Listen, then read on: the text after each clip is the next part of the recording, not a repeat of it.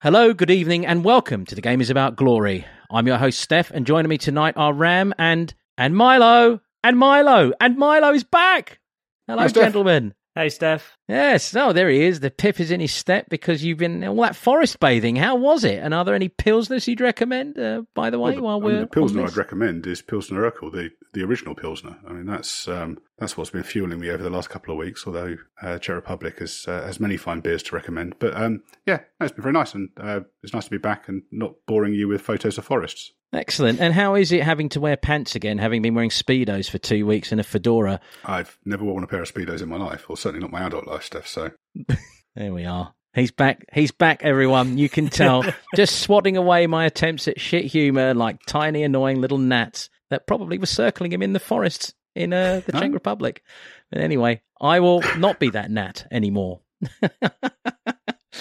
Yes, I have to ask you, how did you keep up with the games? I'd watched quite a lot, actually. So I sat in my mother-in-law's back garden watching games on my laptop and with my tablet. And Spurs play was good, so I managed to catch up with our under-21s games and some of the women's friendlies. So I've watched a fair bit of football. There it is, ladies and gentlemen. Another plug for Spurs Play, the only app that you need to catch up with Tottenham Hotspur Football Club on your travels. This was a paid announcement. It wasn't, but it just kind of came that way, and I thought I'd drop a shit American accent. Should we just get to the week that was, chaps, and just get on with this, shall we? And shall I kick it off? Yeah, why not?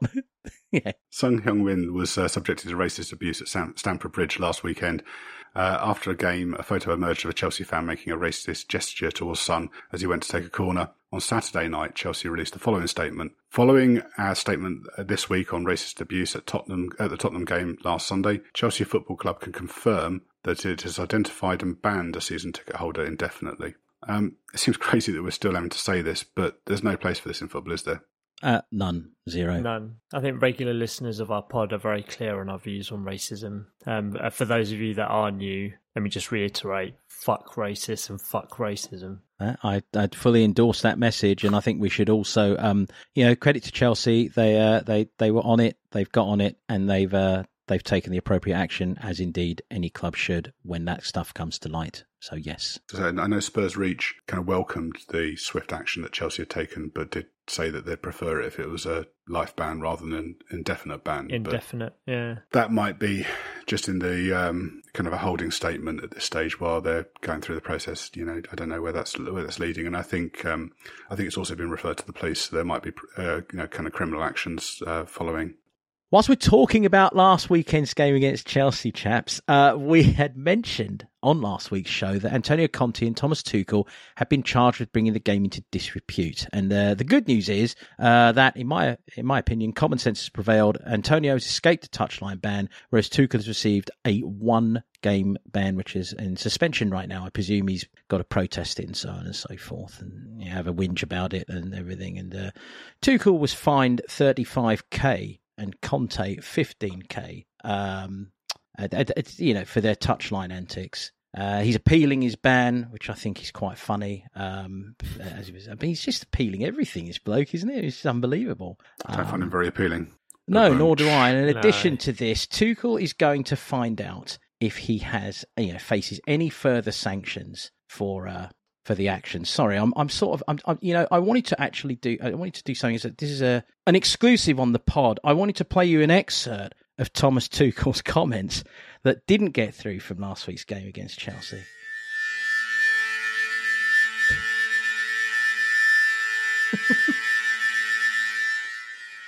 That is an exclusive clip of the 5 minutes that Thomas Tuchel was complaining last week. Furthermore, about that's what he sounded like to me. He just sounded like a droning windbag. And you know what? He should be the one banned because he's the one who engaged Antonio in that ridiculous ballroom twirl. Right? I mean, I'm not sure what's funnier, Steph, your joke or Milo complete non-selling of it. It's just emotionless. Teutonic. He just knows he's going to try and sneak it onto the floor in the end. Yeah. We don't need it. Well, in fairness to Milo, we really don't need to give Thomas Tuchel's quotes any more airtime than they've already got. But I just thought it was interesting to hear, a little bit of the behind the scenes banter that he was engaging in. Yeah. But anyway, Yes, the right things.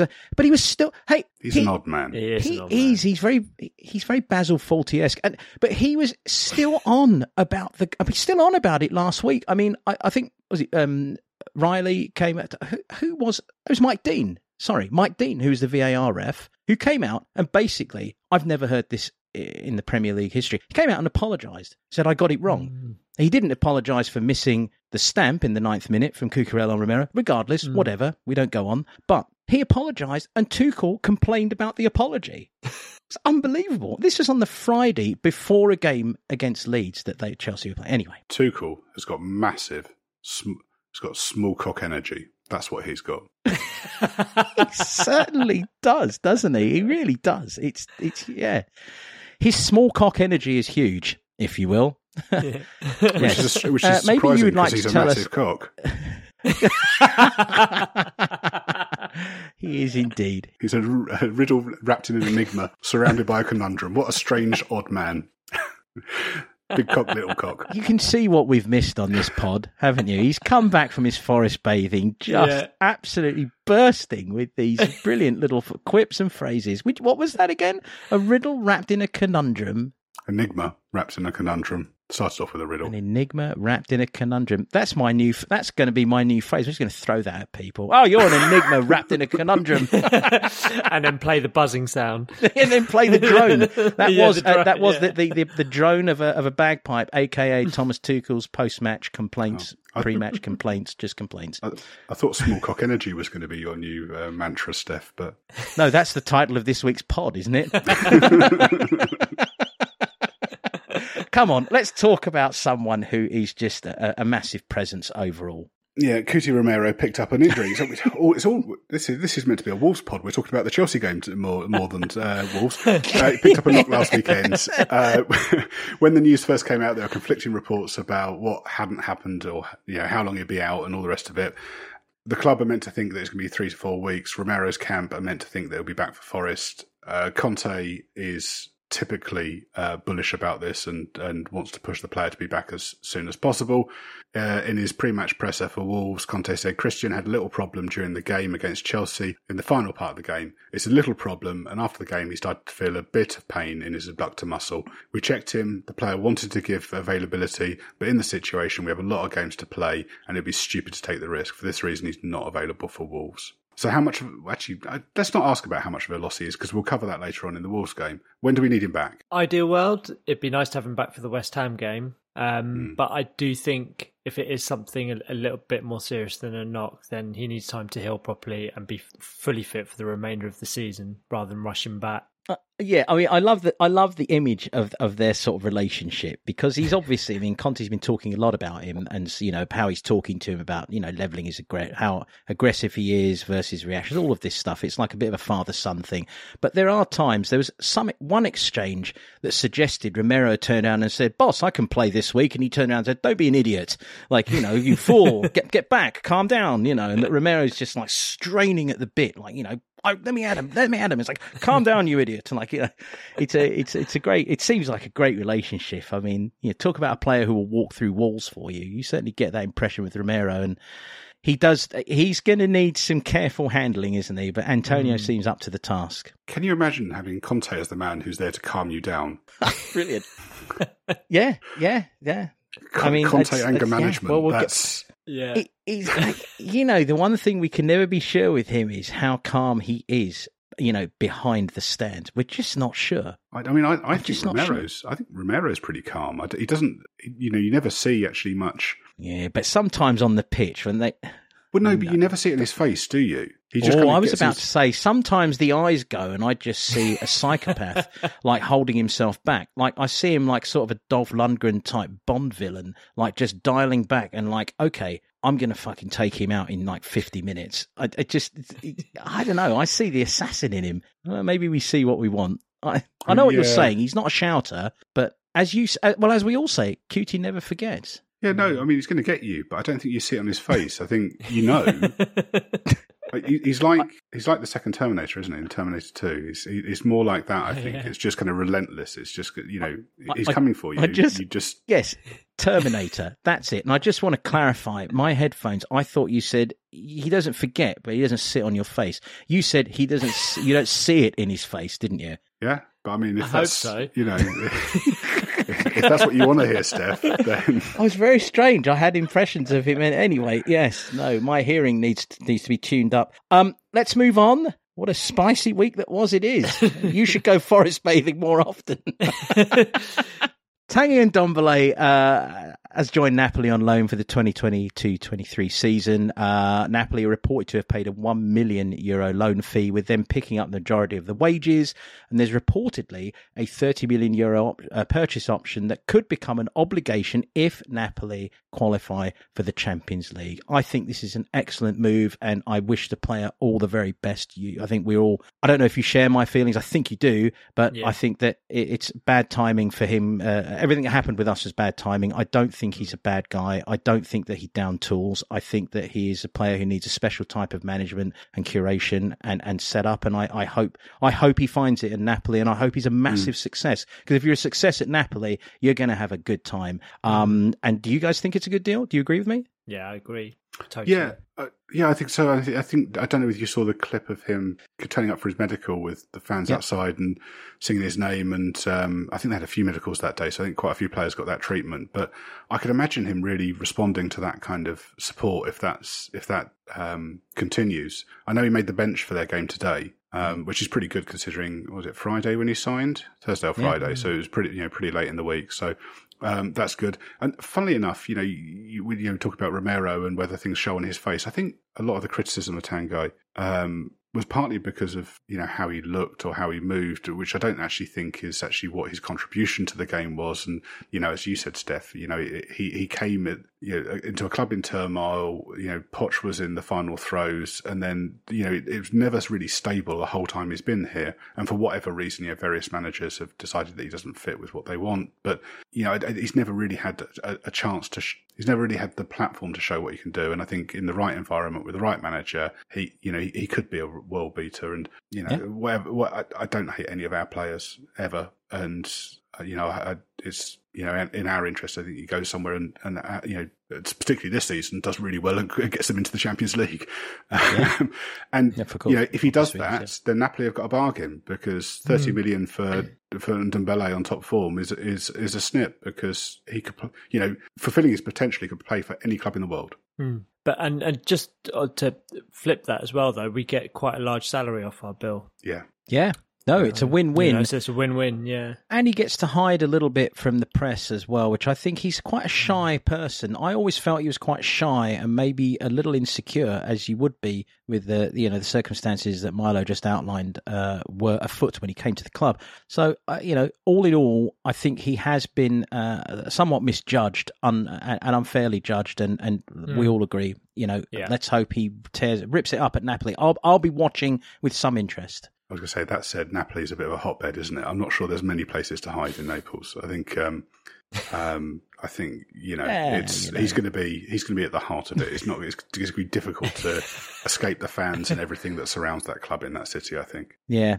But they seem to be it's a passion-driven club rather than. I felt a lot of the stuff against him with us just became very mean-spirited and vindictive. I agree. Yeah. And there's a slightly different level of emotion expressed, I think, in Napoli. Look, I don't know. I'm not a Neapolitan. Who used to be a season ticket holder at Napoli? Quite confusing, and he's a massive Neapolitan. Is Robert Del Naja from Massive Attack. He held a season ticket at Napoli. He might still hold it. Actually, I'm not sure. Commute out for games. Yeah. I believe he used to get out for Fairview. I think he's got. I think some of his family. Well, Del Naja. I think some of his family are Neapolitan. But he was a massive. I remember he told me this many years ago, and I was interviewing him for the Mezzanine record. Was that when he got you drunk on cider? Yes, it is. Yeah, they got me completely leathered. And it's when I completely misheard the lyric in I think in Rising Sun, where it says "Toy-like people make me boy-like," and I asked them why they'd made this massive political statement. Tory-like people may be boring-like, and Daddy G looked at me and he goes, "Mate, no, you've got that one totally wrong." At that point, they thought, and I had a good laugh, and yes, they got me leathered. But in the middle of all of that, he said he's a Napoli fan. So, Robert Del Naja, may you enjoy the contribution of Tanguy Ndombele. May you get in the Champions League, and may we get 30 million euros. Right? At least it wasn't Karma Coma and you thought they were inviting you for a curry, Steph, so... What a great song. My God. What a great band, right? Can we just all for a second say how brilliant Massive Attack are? Yeah, absolutely. Brilliant. Yeah, anyway. Talking about kind of misunderstood players, not really Spurs news, but it's a player we love, so we're going to talk about him anyway. News emerged this week that Dele Alli is close to a move to Beşiktaş, either on loan or permanently. Everton are meant to have left the decision to Dele, but he's meant to want more minutes. Dele's decline is heartbreaking, isn't it? I have to say, that speech Jose gave him in his office, as witnessed in our All or Nothing, has turned out to be quite poignant. And the Turkish Super League is very competitive, so Dele needs to find his spark again to be successful there. But if he does, he could be an absolute star playing for a very big club in that region. But he's just got I hope there still is something like some sort of redemption for him. But I saw the Jose chat with him on Twitter. Someone had posted it, and I watched it back, and I was like, he got it spot on as of today.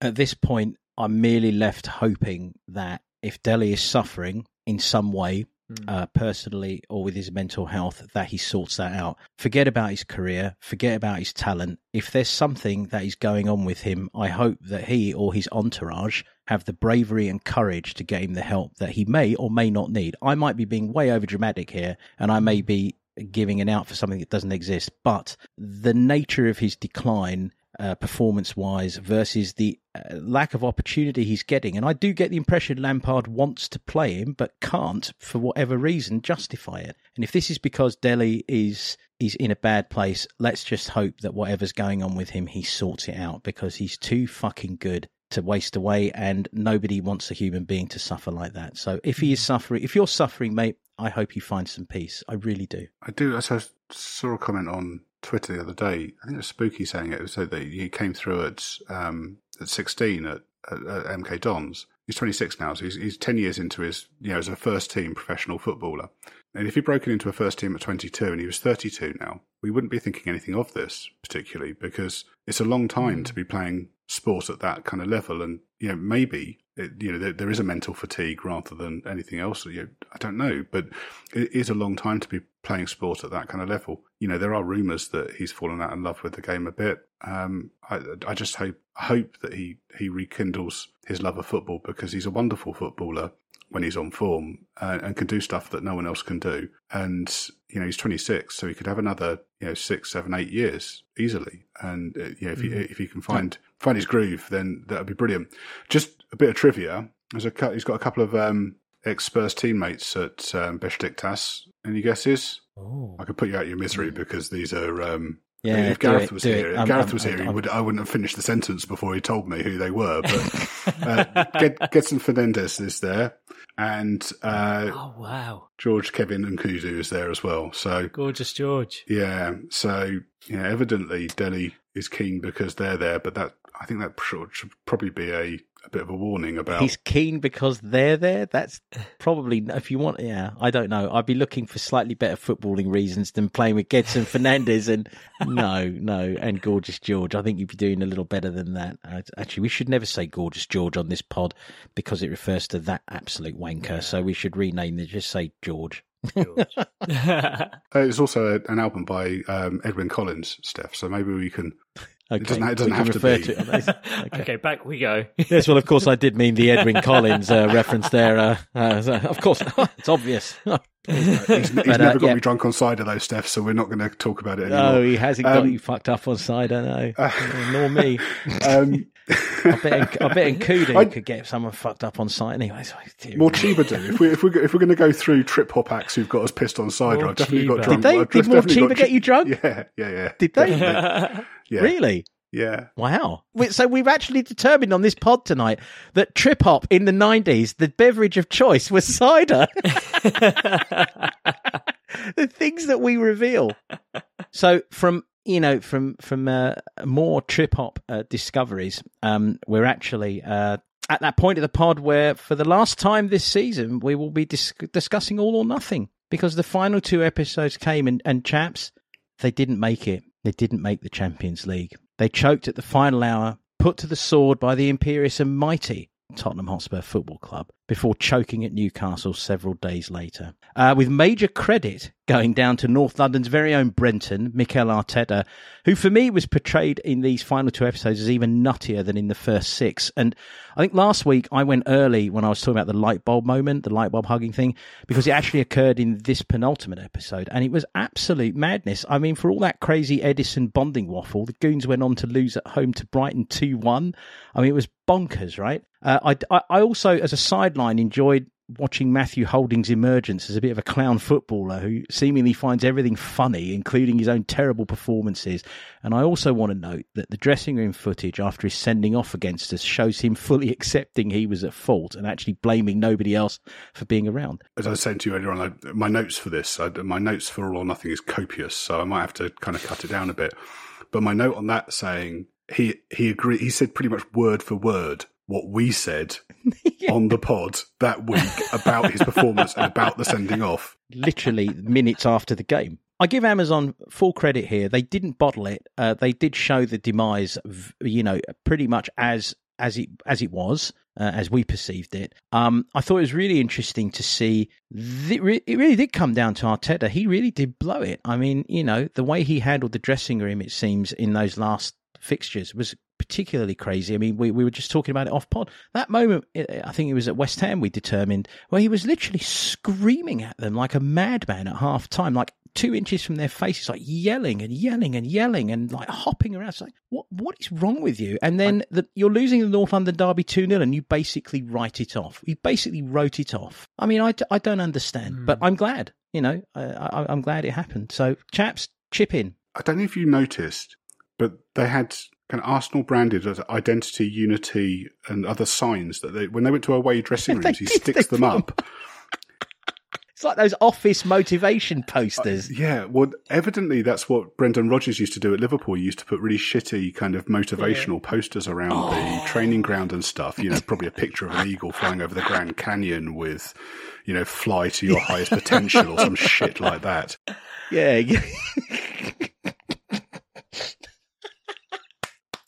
Arteta's got some, these kind of Arsenal branded crap, and I've got images on hardboard. I've got images of kind of his first thing when he turned up is saying, "I want this kind of printed up for me." He's got these hardboard things, and he turns up an hour before everyone else with these and sticks them up in the dressing room. And it's kind of, this is the big idea. It's embarrassing.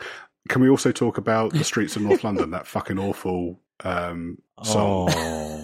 Oh, that incredibly motivating moment and you see all their faces looking at him like, what? All of the players were hoping that their asses were going to open up and eat them alive and like swallow them inside, so they didn't have to sit there and listen to the kind of flip seats, trying to fall down the back of a flip seat so they don't have to. And what do you think, guys? Shall we play it in the stadium? And they're like, fucking hell, don't say anything, don't look at him. Yeah. And and he actually said, "I've been thinking for a long time about the music that's going to." Well, he's basically said it's going to symbolise us. Oh, it was what a moment, Brentetta. You're right though. The players are just looking like, "What the actual fuck?" And there was one last bit. When he asked them about the song, when he said, Bukayo is from South London, so he doesn't get to say, and you're thinking, you're at fucking Arsenal. It's like, this is the biggest self-own ever. It's like... Oh dear. Do you think they're still playing it this season? I don't know. Who knows? But yeah, that was just an appalling moment. I agree, and I'm sure. I mean, I've not heard any Gooners comment about that. What a surprise, eh? Their faith is undimmed from what I've seen on Twitter. They think he's a genius and still the man to lead them to the promised land. Yeah, as undimmed as the light bulb moment, right? Yeah. They're winning the league. It's happening. Yes, anyway, well, it's over. No longer shall we be talking about All or Nothing. And just in case you missed it, it did indeed end up being nothing. So there we are. Anyway, right. Transfer rumours.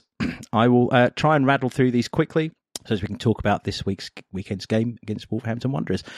Bryan Gil appears to be on his way. Valencia coach Gennaro Gattuso said in his pre-match presser this week that he expects Bryan Gil to join them this coming week. And in the post-match press conference after the Wolves game, Antonio Conte was asked about Gattuso's comments and said the following: "I was very clear in the press conference before this game. This squad is this. And if someone goes away, then another has to come. This has to be very clear for everybody. Otherwise, we stay with this squad and we continue our path with these players, this squad." And that plays into our potential replacement for Bryan Gil, who is Ruslan Malinovsky, a left-footed attacking midfielder from Atalanta, who has been linked with us this week. And on Friday, news emerged that Olympique Marseille are apparently in talks for him with Atalanta as well, whereas we are as yet to make a formal approach. But then somebody else says if we really want him, we can have him. Chaps, comments? He's meant to prefer us. Funnily enough, I was watching the Atalanta AC Milan game before we started recording tonight. He scored a lovely goal in the first half where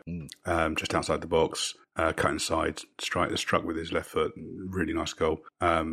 He's got a pretty good goal scoring and assist record, takes a decent free kick. We should just touch on the issues we've got with our Champions League squad and kind of spaces. At the moment, we've got 19 foreign players or foreign developed players. A maximum we can have is 17. So Reguilón should be leaving. Bryan Gil looks like he's leaving. That leaves us on 17. If we wanted to replace Bryan Gil with a foreign developed player, then we would need to lose someone else. Of the players we've got there, the ones that look most likely. I think we were expecting Pape Matar to go out on loan. But again, if he needs to be replaced, then one of these players is going to have to be association trained. So either Bryan Gil or Pape Matar, if they're going, is going to need to be replaced with a association trained player. And then after that, any other further strengthening, if it's a foreign registered player, then it looks like kind of Emerson Royal, Matt Doherty or Lucas Moura are the most likely to leave in order to create space. And for right wing backs, if we're classing Moura as a right wing back now, or potentially as a right wing back, then that feels a bit fat for our needs. In terms of we need 8 locally trained players. At the moment, we've got 3 association trained players, 5 club trained players, but amongst those is Harry Winks and Jaffet. And I think we expect both of those to leave probably. So again, Jaffet would fall into that category where Conte wants him replaced. So there's a bit of juggling, I think both in terms of kind of evening up the squad, in terms of where we've got an abundance of players and some, centre-back, particularly cover for Dyer, and probably up front in cover for Kane. Richarlison is covering 2 positions. We're probably a bit light there. And then juggling in terms of nationalities. Side question. I'm thinking this right now. Is there a reason that we do not think that Jaffet could be a cover for the centre-back positions? I mean, is he simply, in our opinion, not up to it in terms of being able to play out from the back? He can't pass. He has said that Conte has told him that he should be focusing on the wide positions, the wide centre-back positions. But both him and Davinson, we know that their first touch and their passing is poor. Right. And that central centre-back position, central defender position is all about distribution. Yep, it certainly is. As we'll be getting into we'll be getting into that in the Wolves game as well. That clarifies the situation, I think, for anyone listening who might wonder, why can't Jaffet cover? Well, there you have it. And I think it's also about whether your natural instinct is to press or to drop back. So if you look at Romero, we know that Romero's going to do when a player's coming to him with the ball, he's going to charge into him and go straight to him. Sanchez and Jaffet's natural instinct is to do the same. What Dyer has excelled at is actually stepping back and covering and mopping up, and that's what Conte wants in that central defender position. Well, of course, that's absolutely right. Yeah.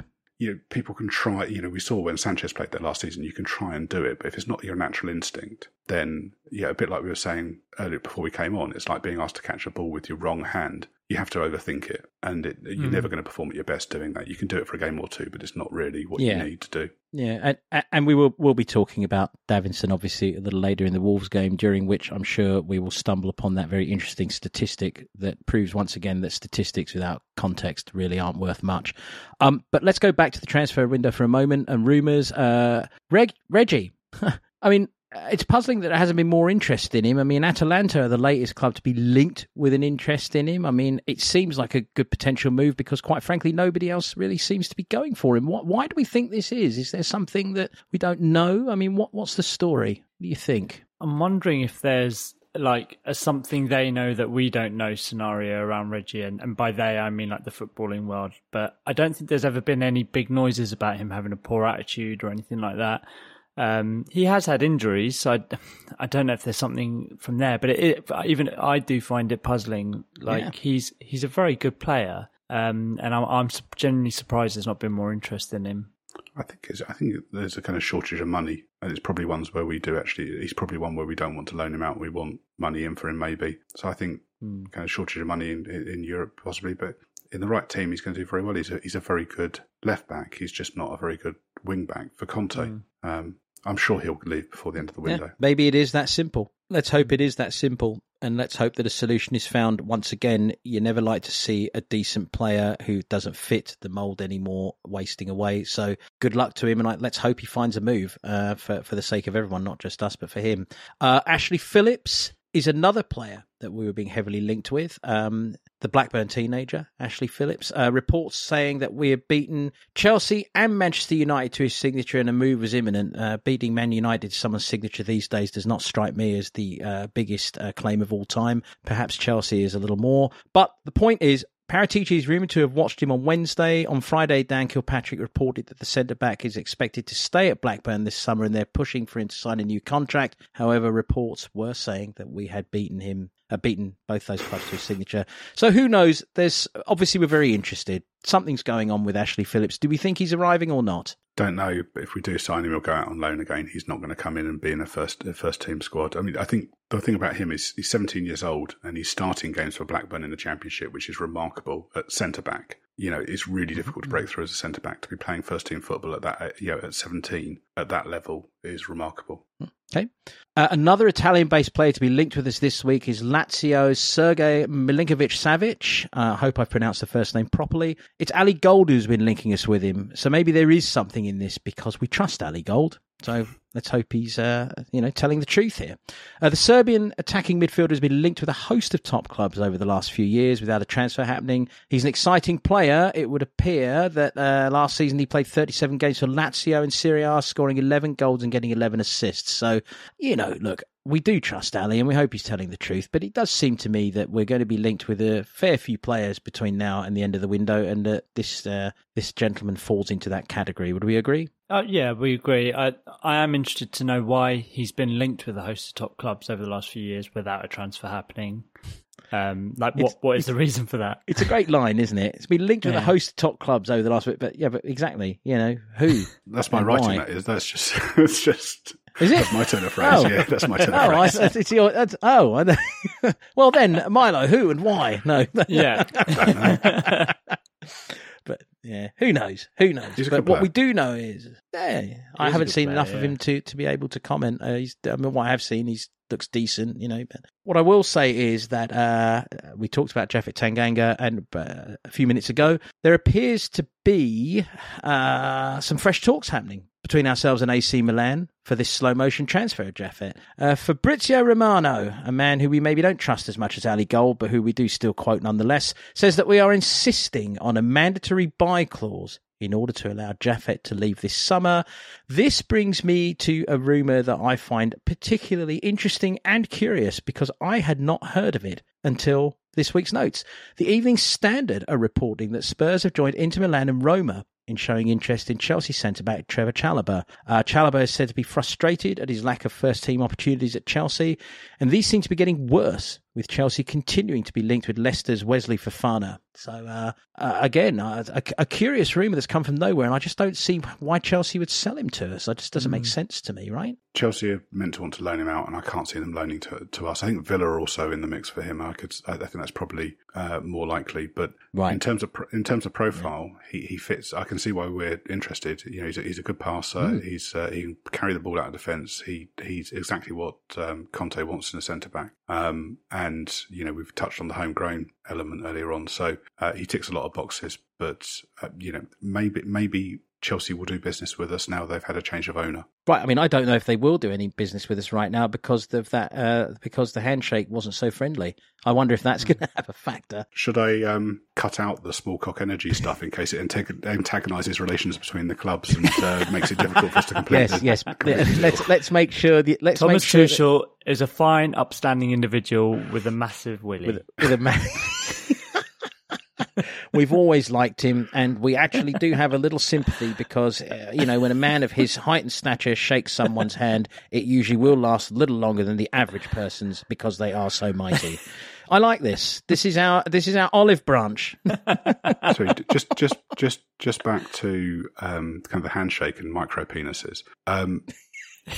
What it reminded me of, do you remember you get the photo opportunities with Donald Trump where he'd shaken another world leader's hand and then refused to let go in order to try and show who was the biggest man?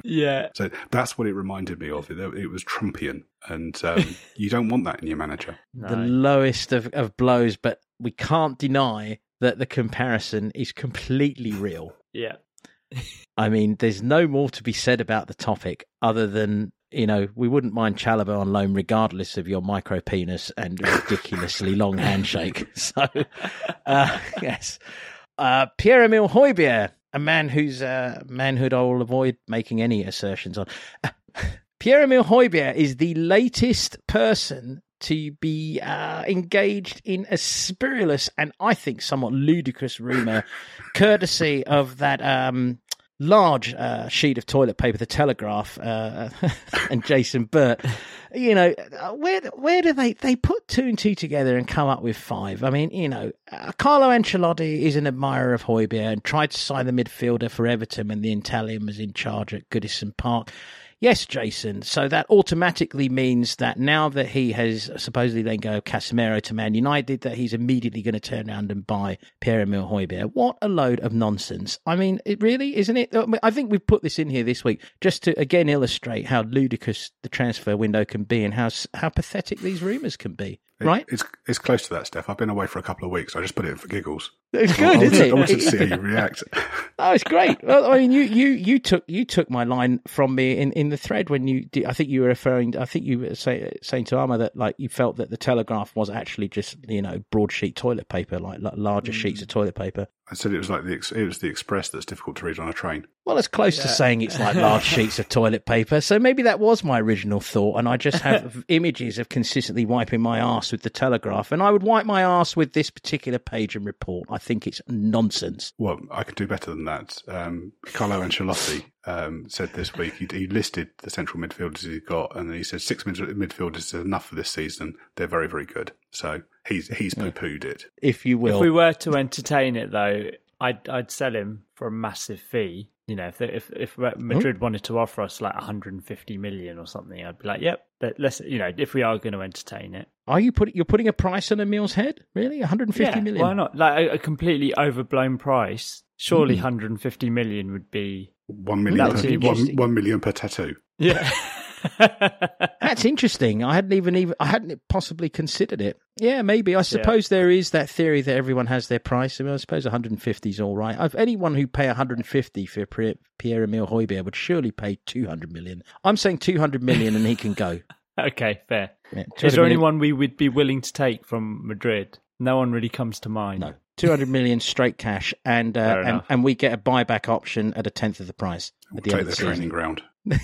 Take their club. Their club becomes our feeder club. They can have him for 200 million, and they have to sign a document saying they are our feeder club. We've already got a special relationship, Steph. We've done that deal. Yeah, that's right. We certainly do.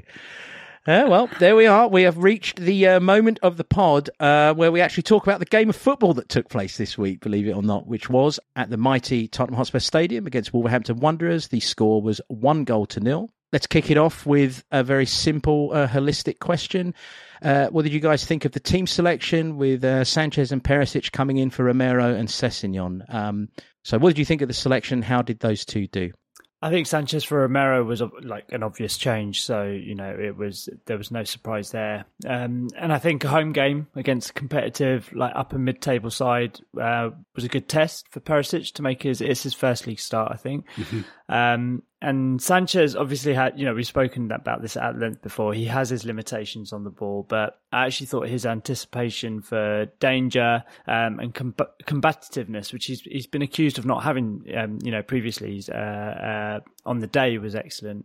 He made a great sliding block to stop a certain shot on target from close range. I thought he worked well with Royale, especially as they were definitely being targeted by Wolves from the off. And I thought Perisic was quiet in the first half, but not really through any fault of his own as such. I thought our midfield was too slow on the turn and unable to feed him. But the change of intensity in the second half, I thought, and what seemed like slight tweaks in the formation, I thought he came alive. He was too selfless after one dribble into a shooting position, I thought, but he got the assist for Kane. He was a general pest to the Wolves defence in the second half, so I thought it was a good showing from him. I thought, they're both changes that I would have made. I think Sanchez is clearly, Romero's understudy. We know what he brings and, the differences between the two of them. He's a step down in quality, but pretty much everyone will be from Romero. I thought defensively he had a pretty good game. Misreading the high ball was probably the biggest error he had defensively. He does bring us problems in possession, and that was clearly an issue with the Wolves team that pressed us heavily early on, and we struggled to play through. And Sanchez being in the team makes that worse. But overall, he was okay. And I don't think we're not going to be able to bring in a better backup to Romero before the end of the window. So that's who we've got. I thought Perisic. Agree with Ram. I thought he had a quiet first half. I thought he was excellent in the second half, and I think him stepping it up along with probably Højbjerg and Decky was the difference between our first half and second half performance. I think all three had very, very good second halves, and that was the difference between the teams on the day. There was one other change, Steph, actually, I want to ask you about. It was not for this game, but for this season, with Enter Sandman coming in. I saw a comment online about how I think someone was polling on what people thought of Enter Sandman as an intro track, and someone had said, well, of course Metallica aren't fully Coys, but I know for a fact that they've been to the ground. I can categorically say that a couple of the boys have been to a few games. That's as much as I'm going to say. And dating back some time as well. They've not been to the new stadium actually, but they have been to a few games, and also it should be noted that there are some mighty Metallica fans within the club organisation as well. 2 games, 5 goals, 1 concession, 6 points. Carry on playing it because it's working, right? Absolutely. Can I just make? Yeah. Can I just make a battle cry to any Spurs fan listening to this who's at the stadium? Can you just hold off on the "Come On You Spurs" when the team come out, and can we just do a rendition of Enter Sandman? Just let it play out and just sing our hearts out. I think that will really add something to the entrance. Yeah, absolutely. I like that. But getting back to the game for a second. Well, getting back to the game for the rest of the pod, actually, even though I kind of like talking about music, I have to say it's fun. But back to the pod. I felt that Sanchez did really well defensively. I think, but pretty much what you said, Ram, and also pretty much what you said, Milo, is that he is a very diligent defender. He's been exceptionally diligent whenever he's come in for Romero, to the point where, this is one of those curious statistics that I mentioned earlier, 450 minutes with Davinson Sanchez on the pitch. We haven't conceded a goal. So make of that statistic what you will. I think it's fascinating. But it's very clear that he is uncomfortable in possession. And I felt that our entire first half was dictated by that. Our whole right side seemed completely stultified. I think it really crippled Decky to an extent. He was quite easy to mark out of the game because the speed of progression wasn't there. I mean, all the things that we know. And I know that Milo, you feel it might have been to make up numbers in midfield, but I felt that Perisic actually, when he didn't get released early a couple of times early in the first half, I felt that was his reason for coming infield a bit more and maybe not keeping the width. And the biggest thing I noticed in the second half was basically that we were told to play through the right side more, and those players were told to fucking take some responsibility. I felt Royale was told, take some responsibility here and push on. And I felt that Perisic was told to stay wide. And I felt that those things really made a difference, and our midfield started to support that right side more. And I know that we've talked about this in the thread, chaps. So these are not exclusively my thoughts. These are more group thoughts we've discussed. So evidently, Conte told the wing backs to tuck in and support the midfield because we were being outnumbered in midfield a little bit. Yeah. So it was a plan. That was to get through the first half. That's right. Yeah, and then once when you got to half time, up the ante, press more. And I think one of the things I shared with you was the amount of time that players had on the ball. And in the first time, Dyer had the vast majority of our possession, and then in the second half that dropped off markedly, and we're seeing a lot more of Højbjerg, Perisic, Decky, and Kane and others getting on the ball. So we were clearly getting the ball forward a lot more. And I think that it's fair to say that Sanchez and Royale in the second half were a lot more progressive, or trying to be a lot more progressive. Again, I don't say that they executed with any particular panache, but they were certainly not quite as cautious as maybe they were. I mean, several times, we talked about this again in our thread, time and time again, Royale would receive the ball in the first half and check backwards. And I felt in the second half, he was pushing it a little more and looking to be more progressive and interactive with the supporting cast around him. Very important. What you never see, though, is Sanchez playing a ball for Royale to run onto. If you look at the passing lanes, there's nothing going between them. No. And what's happening is that Sanchez is laying across to Dyer. Dyer's playing it through, and actually when Royale's getting on the ball, it's coming out from Højbjerg, and it's Højbjerg's passing that's bringing in the right. Absolutely. So that's where it's bringing Decky in, that's bringing Royale in. Yeah. And it does make us a lot more predictable. Yeah, and that's it's Conte's fix in those moments for that situation, and but it worked. It has to be said. And I think the way we've got to think about this is that, we know that Sanchez isn't perfect for Conte, but let's assume that Conte is here for next season as well. And that's an issue we can address next summer. So what we've done is we've addressed most of our major issues and strengthened over, the 2 windows he's had so far. And then next summer we can look at really finishing the deal. And, if you think about Klopp at Liverpool, how long did he wait until he brought in Van Dijk? We know that they made an illegal approach to them. They got fined for it, and they were banned from signing him for a while. He waited, and he got the player in he really needed, and it pushed on. And if we start thinking about this on those kind of timescales about, what's our long-term plan if he's around for another year, then, obviously Sanchez is fine for this season. 2-3 years down the line, he's not going to be in the team. He will be moved on, but he's not a priority right now. And he did fine yesterday, and we can live with those weaknesses. Yeah, I couldn't agree more. And just to further on Perisic, I mean, I what a set piece taker when he takes them, and what an asset from set pieces he appears to be, because that flick on was world class. A brilliant flick on, and we'll talk about that goal, I'm sure, when we get to the Harry Kane portion. Sorry, just having been very kind about Sanchez there, can I just say one real negative? There was the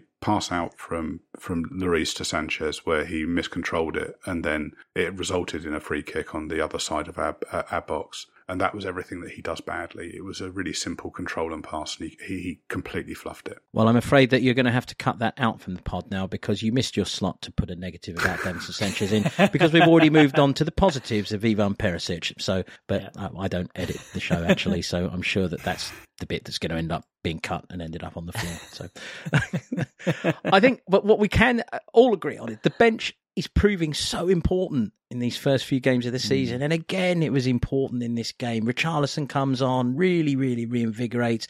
Perisic, he gets 70 minutes under his belt, great work. And then Sessegnon comes on, and there's not any let-up at all. In fact, I thought Sessegnon had a great 20 minutes, played really well. And, you can tell Conte's really rooting for him. He really likes Sessegnon. You can tell. I mean, we've got, and then Bissouma comes on. I mean, the bench is just doing its job, right? I think our bench is as strong as it's ever been, and I think there's real options to bring on players that can make a valuable contribution to whatever scenario we're in, whether it's to hold on to a lead, chasing a game, looking for a winner. We now have players to come off the bench that can do any of those jobs, and actually makes a decent contribution. Yeah, I mean, I think I agree with that. I think it's our strongest ever squad, and all of the players who came on did a really good job. I think one interesting thing there is we saw another formation change from Conte, so we switched to 3-5-2 when Bissouma came on, and I think that's probably a formation that we'll see to see out games far more than the 4-4-2 we saw last weekend. I think that's maybe a Chelsea thing. We're not going to see that very frequently, but the 3-5-2 I think we probably will see a bit more. And I thought we looked very comfortable seeing out the game. Once those subs came on, it helped that Wolves for they were good in possession, but they were toothless up front, and we restricted them to shots from distance pretty much throughout the game. Lloris didn't really have a difficult save to make all game, I don't think. But we looked very comfortable seeing out a 1-0 victory from kind of 70 minutes onwards, and all of those subs helped that. I mean, Richarlison is such a pest, and a skillful pest. He had another really powerful run in yesterday's game. It does bring up the question, and this is one that fans are asking, so it probably behooves us to ask it as well. Sonny, Sonny's going through one of his spells where it's not quite happening for him. We've seen them many times before. We'll see them again, and we know what happens once he comes out of them. So there's no real fear. But I suppose the question is, now that there is a genuine chance for him to maybe, regain some energy or get his druthers back or whatever, do you think that Richarlison should start next week, or do we give Sonny the chance to play through some average form? I mean, I vote for the latter just because that's how I am as a human being. But I must say, if Richarlison came in, I wouldn't be upset in terms of the quality. I think it would be quality. But what do you chaps think? I think Sonny deserves the chance to play through it, and I think he can do. But I also, I will say, now we have the squad, now we have a player like Richarlison, why not? Why not tough, bring him isn't in? It? It's a really tough decision. Milo, let's see what Milo says, because Milo will have a definitive comment on this, I'm sure. No pressure. I think if you've got a squad, you've got to use it.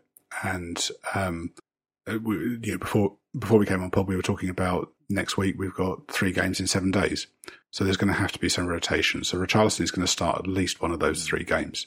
And the question is do we give Son a rest? Do we give Kane a rest? Or maybe he plays 2 games and each of them gets 1 game off, or starts 1 game on the bench. I told you, Ram. I told you. He's found the way to answer this with complete diplomacy, accuracy, and making sure that nobody is being slighted in any way. Have you noticed? No, I mean, it's because you're you're absolutely right. Yeah. That is the logical way to look at it. It's not a binary question at all. It is more holistic, because you said there are 3 games in 7 days. I mean, even Harry Kane made mention of that. So Richarlison has been excellent when he's come in on all 3 games this season. He was brilliant when he came on against Chelsea. I thought he was very, very good when he came on yesterday. I think it wasn't his first involvement. One of his early involvements, he held onto the ball when there was a challenge on him in midfield. He laid the ball off to Højbjerg. Yeah. Højbjerg passes a long field, cross-field pass to Decky. Decky crosses, and then Richarlison gets onto it at the back post. It doesn't result in anything. But winning the ball, holding onto the ball under pressure, laying it off, making that run, really, really, really good. Really good. And he did a lot of that, a lot of dirty work in midfield, but then looking to get forward after doing the dirty work. Yeah. And there were moments when we caught him on the break, but he was out on his own, and he still found a way to get past like 2 Yeah. or 3 Wolves players in that, in that side. And I mentioned that in a pre-season pod. I said I'm quite excited to see those little moments of magic that he can produce, and he did it a couple of times. Yes, he did. He squeezed a corner from one of them. I remember that. It was from nothing really. And one of the things, just to throw it at this point, I think it's important to note, it was a tight game. It was a 1-0 game, but it wasn't really a 1-0 game. I mean, Harry Kane's hit the bar with an excellent header. Sonny's hit the post. I mean, we could easily have. I mean, Perisic, as you pointed out, Ram, probably took the really unselfish option when the angle suggested it's inviting him to curl that into the corner of the net for possibly the goal of the month already. I mean, so we could have, on another day, we run out 3-4-0 winners, having ground down Wolves after a tough first half. And I think it's a pattern that we will see this season. And I think our superior fitness and bench is going to, win us a lot of games in the last 20 minutes. And another day, I think we do end up with a 3-goal win. So typically under Conte, we have been slow starters. We saw it a lot last season where we had a slow first half and then improved in the second half. And yes, so it's not as if this is new. And in terms of our fixtures so far, these are 3 games we got 0 points from last season. We got 7 points from them. Yeah, right.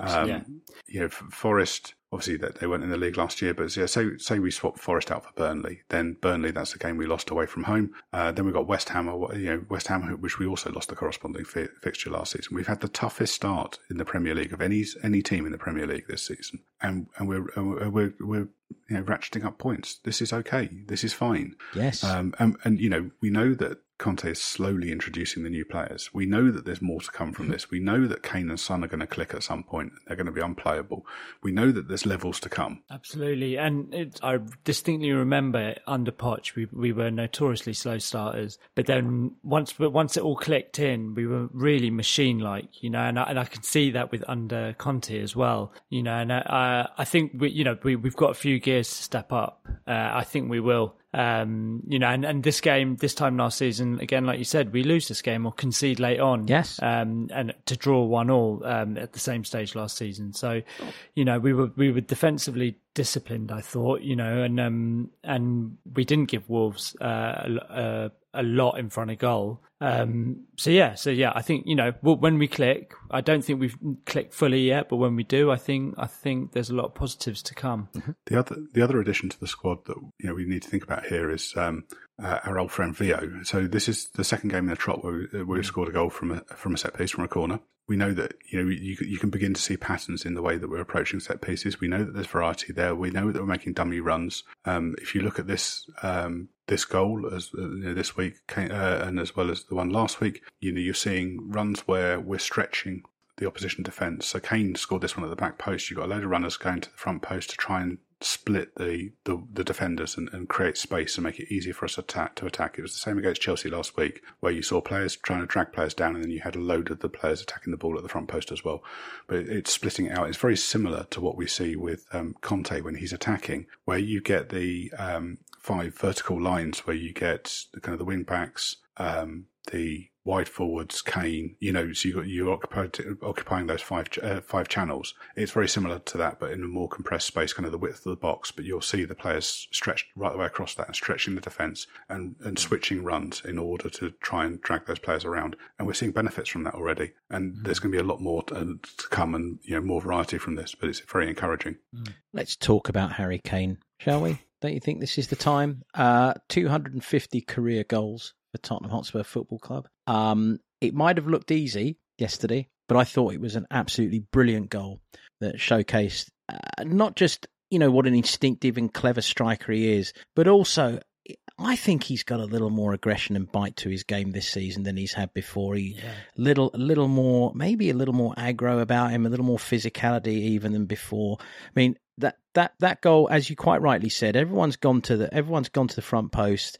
He has engaged his centre half physically. He's made sure the centre half feels him, and then he's just very, very deftly dropped off him by 2 yards and bought himself what looks like a tap-in goal. But that is a quality finish, a really classy goal, and nobody else could really score it at this point in the Premiership. He's on his own, right?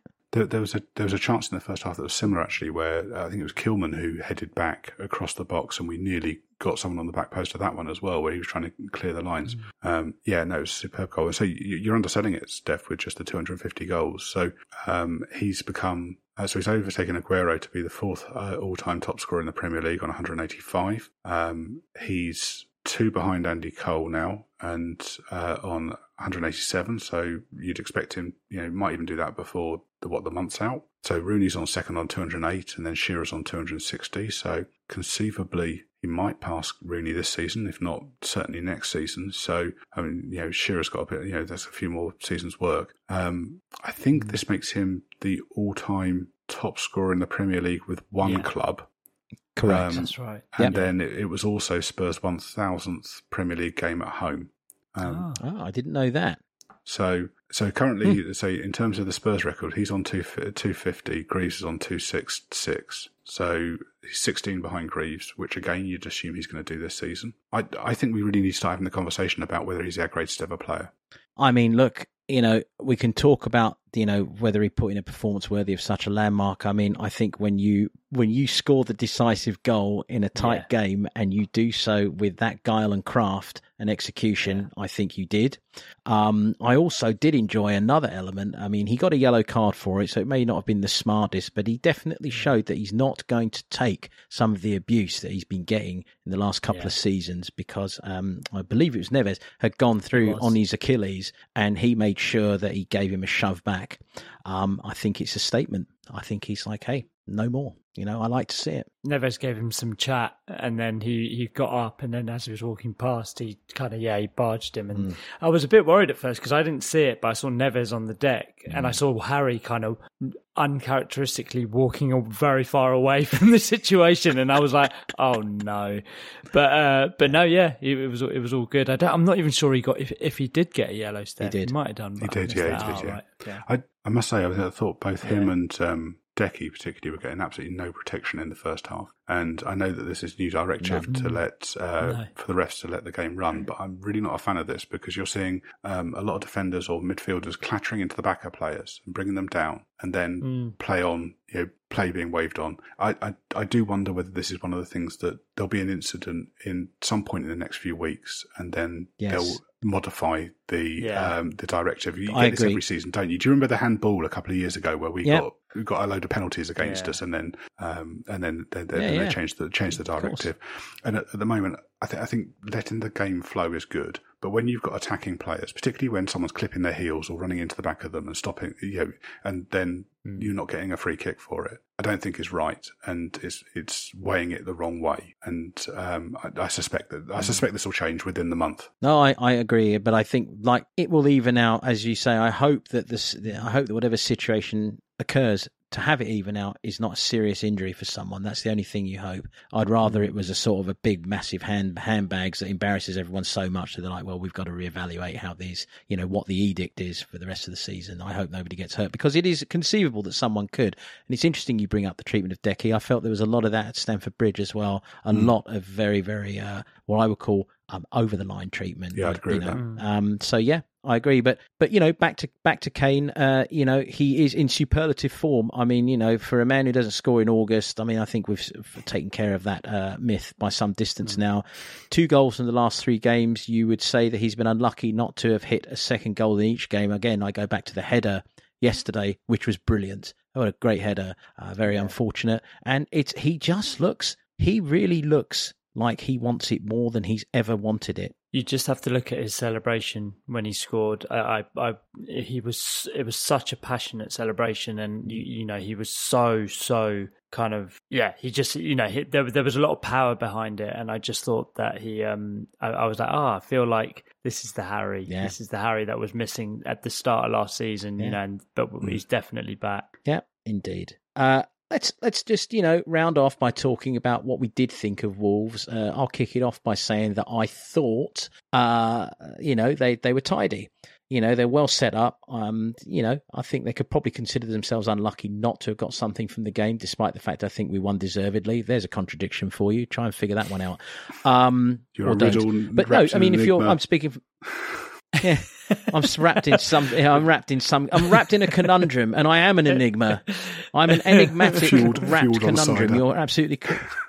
There we go. I like that. And big cock energy. Excellent. Let's put it all on my epitaph. Let's capture those words, and they can be engraved on my gravestone. Good Lord, we're talking about my grave. Anyway, yeah. I mean, I think I'm looking from a Wolves perspective. They will feel that they could have got something from it, and quite rightly so. They were technical. They were tight. Like you said before we started recording, Ram, does make you wonder, are they going to be able to make the push that it seems they could to kind of get in the Europa League places? They just lack, I said it earlier, they lack a killer instinct. So there's something up front that's not quite right there, because they're excellent on the ball. They've got all of their players, unless they specifically turn it on for us, which they are somewhat of a bogey team for us at times. But they're all great on the ball, great first touches, a lot of movement, a lot of good vision. I did notice Ruben Neves in our last home game against them. He ran the show completely, and we kept him a bit more quiet this time. And I wonder if that was like, something a bit of a difference maker. But he's a quality player, isn't he? I'd really like him at Tottenham. I think when we get 200 million for Højbjerg, maybe we should put a cheeky bid in for him. Why doesn't that small cock energy of Mendes help throw us a fucking favour there? Right? Yeah, I was impressed with Wolves. I think Bruno Lage has done a really, really good job there. And if you can compare them to kind of Nuno's Wolves side, which had their moments, but they could be bloody boring. They're a really solid side, and I think they approached the game yesterday in a very similar way to Chelsea did last weekend, in that they were trying to stifle us. They got the front three closing down our three defenders, making it very difficult for us to pass out of defence when it's working well. We had similar trouble with being outnumbered in midfield, where Højbjerg and Bentancur found themselves boxed in on occasions, and again we couldn't get the ball to them, and then they couldn't find a ball out, particularly in the first half. And similarly, as you said, Ram, same as Chelsea last weekend, if they had a striker, they probably would have won the game. And they could work the ball around, and we were feeding them into the channels, but we knew once we got to the channels they had nothing to get the ball, nothing in the box. So it made it easy for us. But they're a really good team, and they're nice to watch. And Bruno Lage is a manager we've spoken about before. He's the man who saved Adel Taarab's career and converting him into a defensive midfielder. So he's a good manager. He's done really well at Wolves. I like him. I like his team. Let me throw this into the mix just as a final question before we go positives and negatives. I mean, when you look at Bruno Lage and you look at Everton's start to the season, do you think Everton would be possibly looking to try and sneak a manager like that in and around the World Cup if it continues to go south for Everton? I mean, do we see Bruno Lage as being someone who is going to ascend the Premiership ranks, or would it be a backwards move? Yeah, right now. You're playing managerial snakes and ladders there, Steph, and that's a big snake. Yes, we've this big snake indeed. Oh dear, we're so childish. It's childish. You see, he comes back from the forest and beers, and here we are. It's like, we're just children, aren't we? That's all we really are. We're men. We're boys playing to be men. But anyway, we're trying to be men. It would be a backward move, but they could do a lot worse than try and find a manager like Lage. There we go. They should be having it large, if you will. And that was terrible. I'm sorry.